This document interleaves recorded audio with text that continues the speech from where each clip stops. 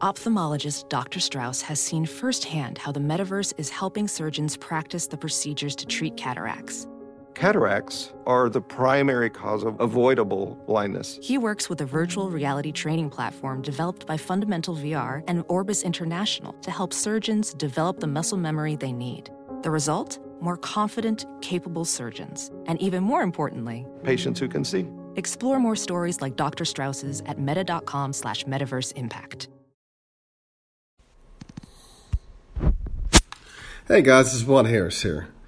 I'd like to take a second to introduce our newest friends from SeatGeek. Let them take the confusion out of your ticket buying experience. Instead of shopping dozens of sites to find the best deal, let SeatGeek do the work for you. Their app scans the web for the best deals to your favorite game, concert, or show, and rates them on a scale from 0 to 10 to let you know if you're getting the best bang for your buck. A green dot makes great deals, yellow dot good deals, and red dot not so good deals. Use our promo code ACAA to check out to receive $20 off your first purchase. That's 2 free beers with the stain on them. What are you waiting for? That's promo code ACAA for $20 off your first purchase. SeatGeek, life's an event, we have the tickets. Hey guys, it's Vlad Harris here with another Panther Rants podcast. Happy Monday to you guys after Easter. I'm off today, and for me, my family was here for 4 days from Thursday on, and it was pretty fun. Kids had their birthdays all this past week. My oldest had his one on Wednesday. And then, they came down the next day.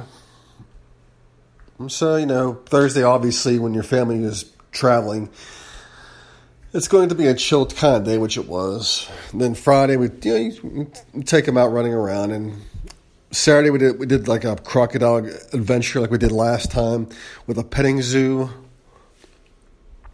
And Sunday, Easter, we went to another petting zoo. And, it was fun. Kids love that stuff. They get to pet the animals. What's cool about this petting zoo we're at, there's a really big playground. So kids got to run around. It wasn't just looking at animals. There's train rides, plenty of other stuff to do.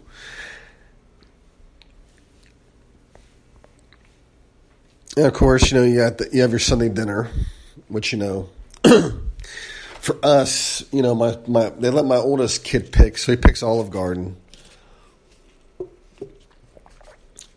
And, I'm not too crazy about Olive Garden, but I will say that their salad, I don't know what the hell it is with their salad. It's just freaking good. Because we used to get Carrabba's my parents used to come down every Sunday. We'd get Carrabba's.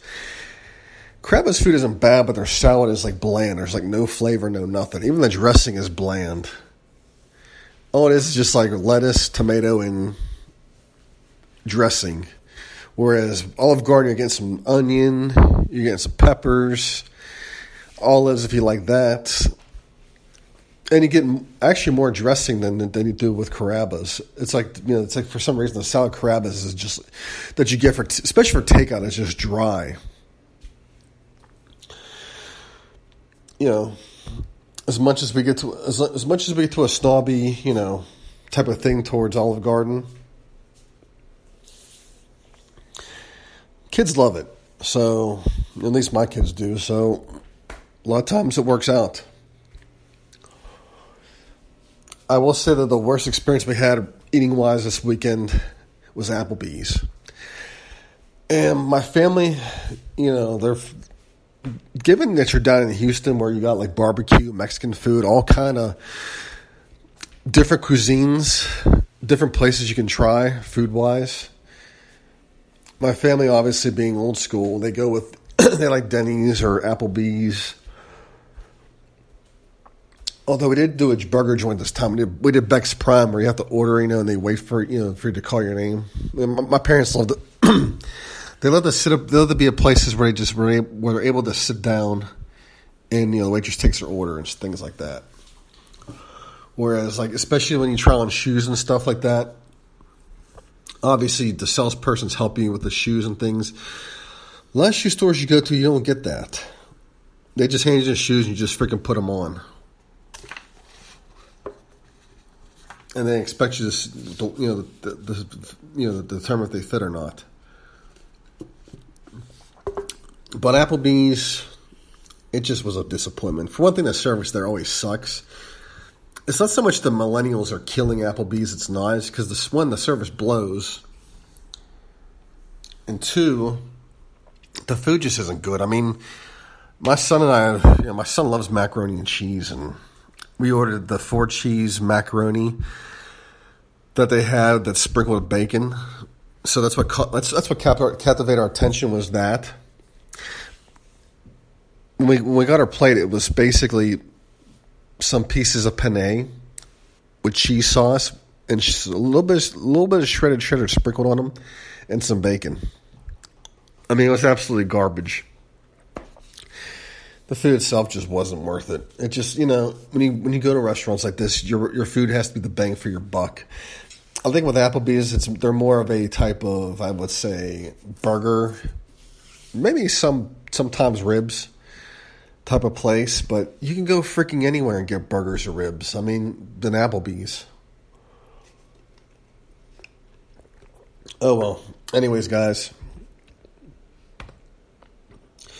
Obviously, there's been some, in the realm of Pitt Athletics, there's been some changes in the staff. And actually, there was another staff change. Alan Saunders of PGA Sports Now, and this is his article he put out not too long ago. Paris Johnson Sr. has resigned, according to a report from Football Scoop. He was at Pitt for just barely a year. He worked with Narduzzi previously. And so it's just another thing of staff turnovers with Narduzzi. I mean, I think he's gone through more staff members than anything else. What's crazy about this time around, it's not so much coaches. Well, I mean, he did have to replace Sean Watson for one thing. But he lost the director of football operations, director of recruiting, creative media director, the sports dietitian, the grad assistants, quality control coaches. I mean, Pitt's replaced a lot of those positions, but still, I mean, it's just. I think he's had more turnover than Donald Trump has with this presidency.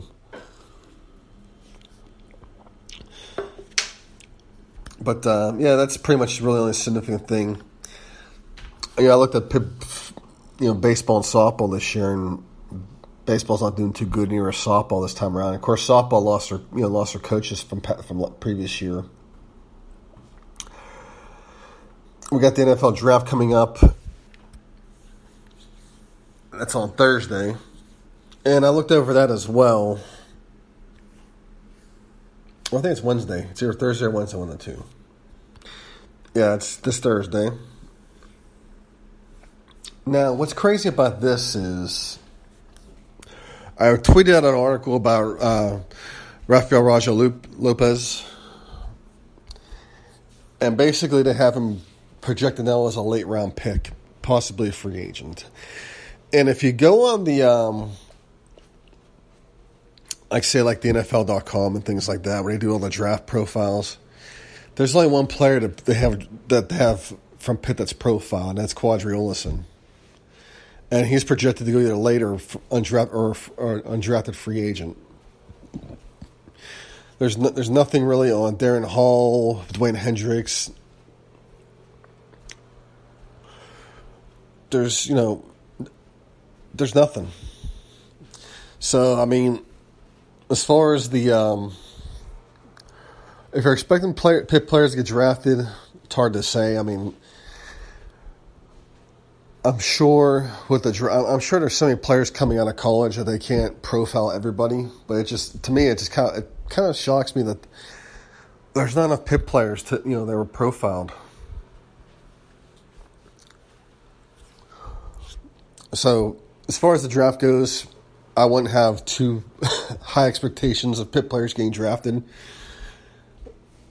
But then again, the guys who do the who do a lot of scouting. They can be wrong at times. They're not perfect. I mean, hell, Gil Brandt has a Duke player supposedly. He's liking him to Peyton Manning for whatever reason, and I've watched him play. Obviously he has a lot of potential, but I just don't see Peyton Manning in him. I mean, Brandt also said that Tom Savage was going to be like Troy Aikman, and he had him as a top 40 pick. And of course, we all, as being Pitt fans like myself, I jumped on that. And of course, Tom Savage did finally get his chance, and well, he barely lasted a game. Actually, I think he was pulled at halftime. I think for Deshaun Watson. I don't know what happened with Tom Savage, to be honest with you. I mean, he always, up until his injuries, he would always light up in preseason. And before he was named the starter, he got the starting job, and he seemed to do well. At times, he couldn't. It seemed like they had a hard time getting the end zone with him. I don't think he threw any touchdown passes when he played. He put up some numbers though, but I think he got hurt, and I think he got hurt in the playoffs and just never came back. But the thing with Tom Savage was when he started that game, he looked like the same player that he was when he first got in the league. It looked like he was just playing his first game. It just seemed like he didn't really progress as we thought he would. I mean, for one thing, the Texans gave him all the tools, all the work to do it. It just didn't pan out. And given how bad that offensive line was, they were going to need somebody. I mean, if you watch Deshaun Watson and Tom Savage, it was night and day. You knew Deshaun Watson was going to be the future when he stepped on the field. I mean, preseason, I remember before that season began, I saw Watson come on the field, and it seemed like he was already ready to play. I mean, he just came in there with a lot of confidence, and they were putting up points with him, and he was looking really good, and he got hurt, and that was that. But he came back this year. They went to the playoffs. They won 11 games out of nowhere. But, things fell apart towards the end. Now let's get to some more stuff here. Alexander Ovechkin, obviously last week, got into a hockey fight with a 19-year-old rookie. And the national media jumped on this. Some people did in the national media over the fight with their hot takes about how Ovie would be in jail if he did this kind of thing. And, of course, Clay Travis jumped on it as well. And he called it a bad look for the NHL. I don't know. I think what this type of thing was, these guys were not debating which one of them challenged each other to fight. And the thing about hockey is there's always been fights. And the thing is, the thing that irks me about the national media is they don't really pay attention to hockey a whole lot. They seem to only pay attention to it when this stuff happens. They don't pay attention to what the star players are doing. It's just if a nasty fight or something like this, or nasty hit, then people want to come in and they want to change things. I mean, hockey's been the way it was, and pretty much they police themselves. And just leave it alone. Sweeping changes don't need to be made in hockey. One thing they did do was sweeping was open the game up a little more, which is what needed to happen. But I think the NHL product has been good as it's ever been. It's gotten a lot better. I mean, for me, when I watched it growing up as a kid, I think the peak years were probably the early to mid 90s. Especially the 92-93 season was like a really awesome season because There were a bunch of 100-goal scorers. Not 100-point scorers. And just a lot of people were scoring. And there was a lot of fun teams. I mean, one night you'd flip it on, you'd have the Canucks and the Sabres. You'd see Alexander McGillney going up against Pavel Bure. I mean, and of course, also on that team, you had, like, on McGillney's team, you had Pat LaFontaine, you had Dal Howard-Chuck.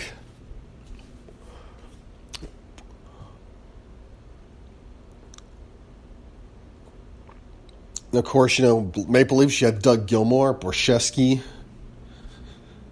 I mean, there was just so many good teams. Of course, the Penguins, Lemieux, Yager. And of course, Rangers. I mean, it was a smorgasbord of really good teams, good players. I mean, there was plenty to choose from. Yeah, you had that, and then of course towards the mid-90s you had the Legion of Doom, with the Flyers, and of course you always had the Colorado Avalanche. I mean, basically what happened there was Philly traded for Eric Lindros and pretty much gave some really good prospects to them, and that Avalanche team was loaded with good players.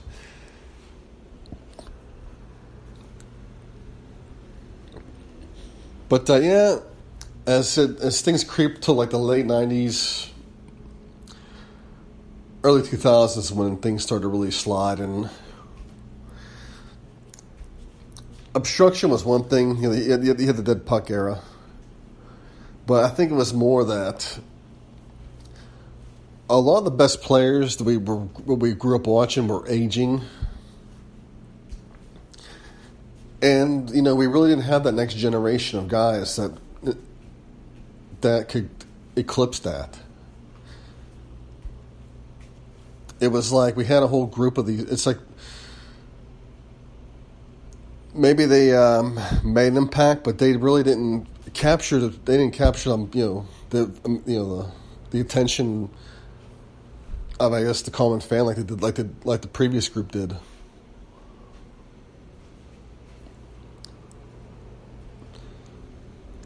But, the product now is getting a lot better. I think, and plus, they did have the strike as well. Things just, things really slid for the NHL. I mean, ratings dipped. And, of course, ESPN, who covered them for so long and carried their games, decides they don't want to carry them no more. So the NHL really didn't have any way to really show their games. I mean, they have, they have Root, and they have, I'm sure, CBS, Sports carries some games, but it just wasn't what it was. It just, you don't see it as much anymore.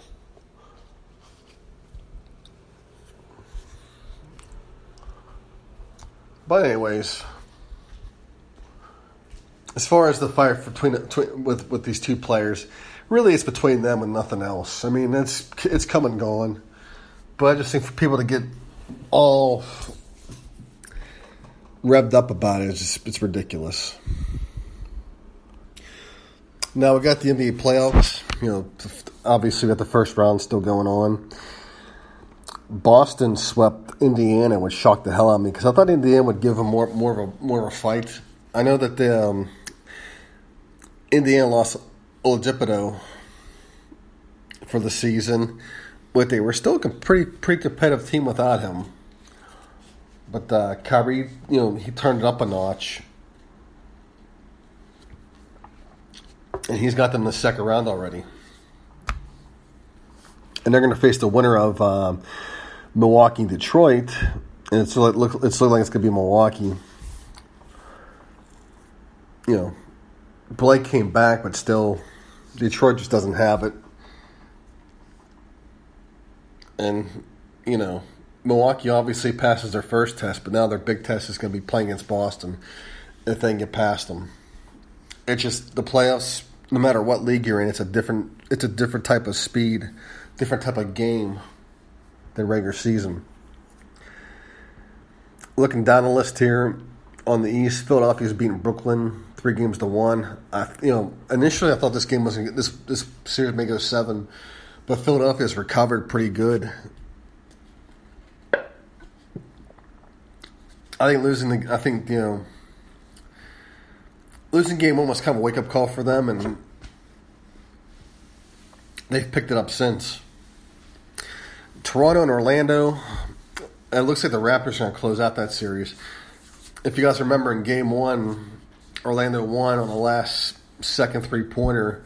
And, of course, Kyle Lowry had a chance to tie it, and he was a subject of memes and whatnot, GIFs, memes, everything on social media. And what happened was, well, I didn't want to get too excited about it because it was just Game 1. But Toronto recovered and has won the next 3, and that's Game 1's a distant memory. So we're looking at a Philly-Toronto series, and that should be pretty exciting. Look at the West. I said in the last podcast, Denver and San Antonio could go 7 games, and it's looking like it so far. Series is tied 2-2 right now. I don't know. It's hard to say how this final 3 games comes out. I think I think it's going to become more of a chess match. It kind of reminds me of how San Antonio and Miami was in that first championship series they played. It was a chess match between Pomp and Spoelstra. But by Game 7, both guys ran out of moves, and they had to let their talent determine who was going to win that series. Pop had the series won, but for some reason Ray Allen got the game in overtime, and that was it. Once the Heat put into Game 7, that was it. They were out. Both guys were out chess moves. In the end, talent determined that, and it was the Heat. So I think in this case here, I think Denver will eventually, unless Denver has a complete meltdown, they should probably win. I think they'll win this series, but it's going to be either 6 or. It's looking like 6 or 7 games now. 6 at the minimum, 7 at the max. But they need to wake up because they need to realize this is the playoffs, and they're going to run out of games here pretty soon. Portland and OKC. Portland took a 3-game series 1 lead last night over OKC. It was close at the half, kind of. But then Dame and company just poured it on. It was funny because OKC won Game 3, and of course people were starting to hype Russell Westbrook after that game, and it's a Dame and Westbrook series. They end up losing the next game, and I'm kind of disappointed in OKC because I felt that I felt they could make a deeper run in this with the talent they have. I mean, with Westbrook, Paul, and Steve Adams, I just felt they could have, at least got in the first round, but doesn't look like it now. And as we look at the rest of the Western Conference, Golden State's obviously going to close their series against the Clippers. I think once Pat Beverly got them revved up and pissed off, they decided just to beat the crap out of them, and that was that. Houston, Utah. Houston's on the verge of sweeping the Jazz. Jazz don't really have a bad team. It's just they just had the unfortunate part of being matched up with the Rockets. The Rockets are obviously going to be set to play Golden State for the umpteenth consecutive year. Well, no, let's see, they played them last year, but the year before they didn't play them. They ended up with the Spurs. But the year before that, when he went 41-41, they played Golden State in the first round and lost in 5 games. And then the year before that, I think they lost in 5 games. And I think they were a 2 seed at that point. And that was the team with Dwight Howard and James Harden. And then after that, things just fell apart for the Rockets. I mean, they still made the playoffs, but they parted with Dwight. And then they really turned it up, the next year. But they came up short, and then obviously last year they bring in Chris Paul, and things are good for them up until Game 6 against the Warriors, where he got hurt late, and they just actually Game 5, I'm sorry, and they just couldn't close it out, and now they get to face Golden State again, and they've had some success against Golden State this year. I mean, there was a game early in the year where they played without James Harden. It was just Chris Paul and whoever, and they destroyed the Warriors. And it's because the reason why is they stuck to their game. They ain't tried to outgun Golden State. They decided to go inside on them, and they obliterated them. And I think what the Rockets need to do when they face Golden State is, Boogie's out, that element's gone. So it's practically the same team as you faced last year.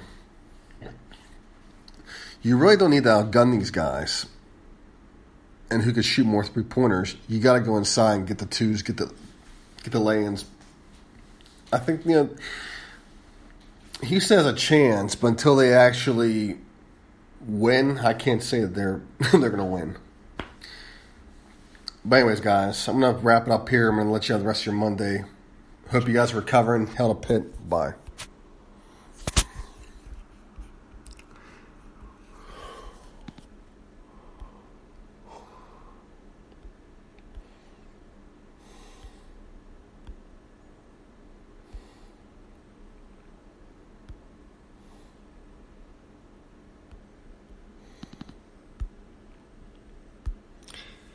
Ever since I started this podcast, people have been asking me for advice. Usually it's what team to bet on this week. The truth is, I don't know who's going to win. But if you think you know, you got to check out my bookie. Remember, who you're betting on is important who you're betting with. That's why I tell people to bet with my bookie. Trust me, guys, they're your best bet this season. Enter promo code Panther25 to activate your offer. And you can claim up to $1,000 in free play. You play, you'll win, you get paid. Go to my bookie today. That's MYBOOKIE. And don't forget to use the promo code Panther25. Look around. You can find cars like these on AutoTrader. New cars, used cars, electric cars, maybe even flying cars. Okay, no flying cars, but as soon as they get invented, they'll be on AutoTrader. Just you wait. AutoTrader.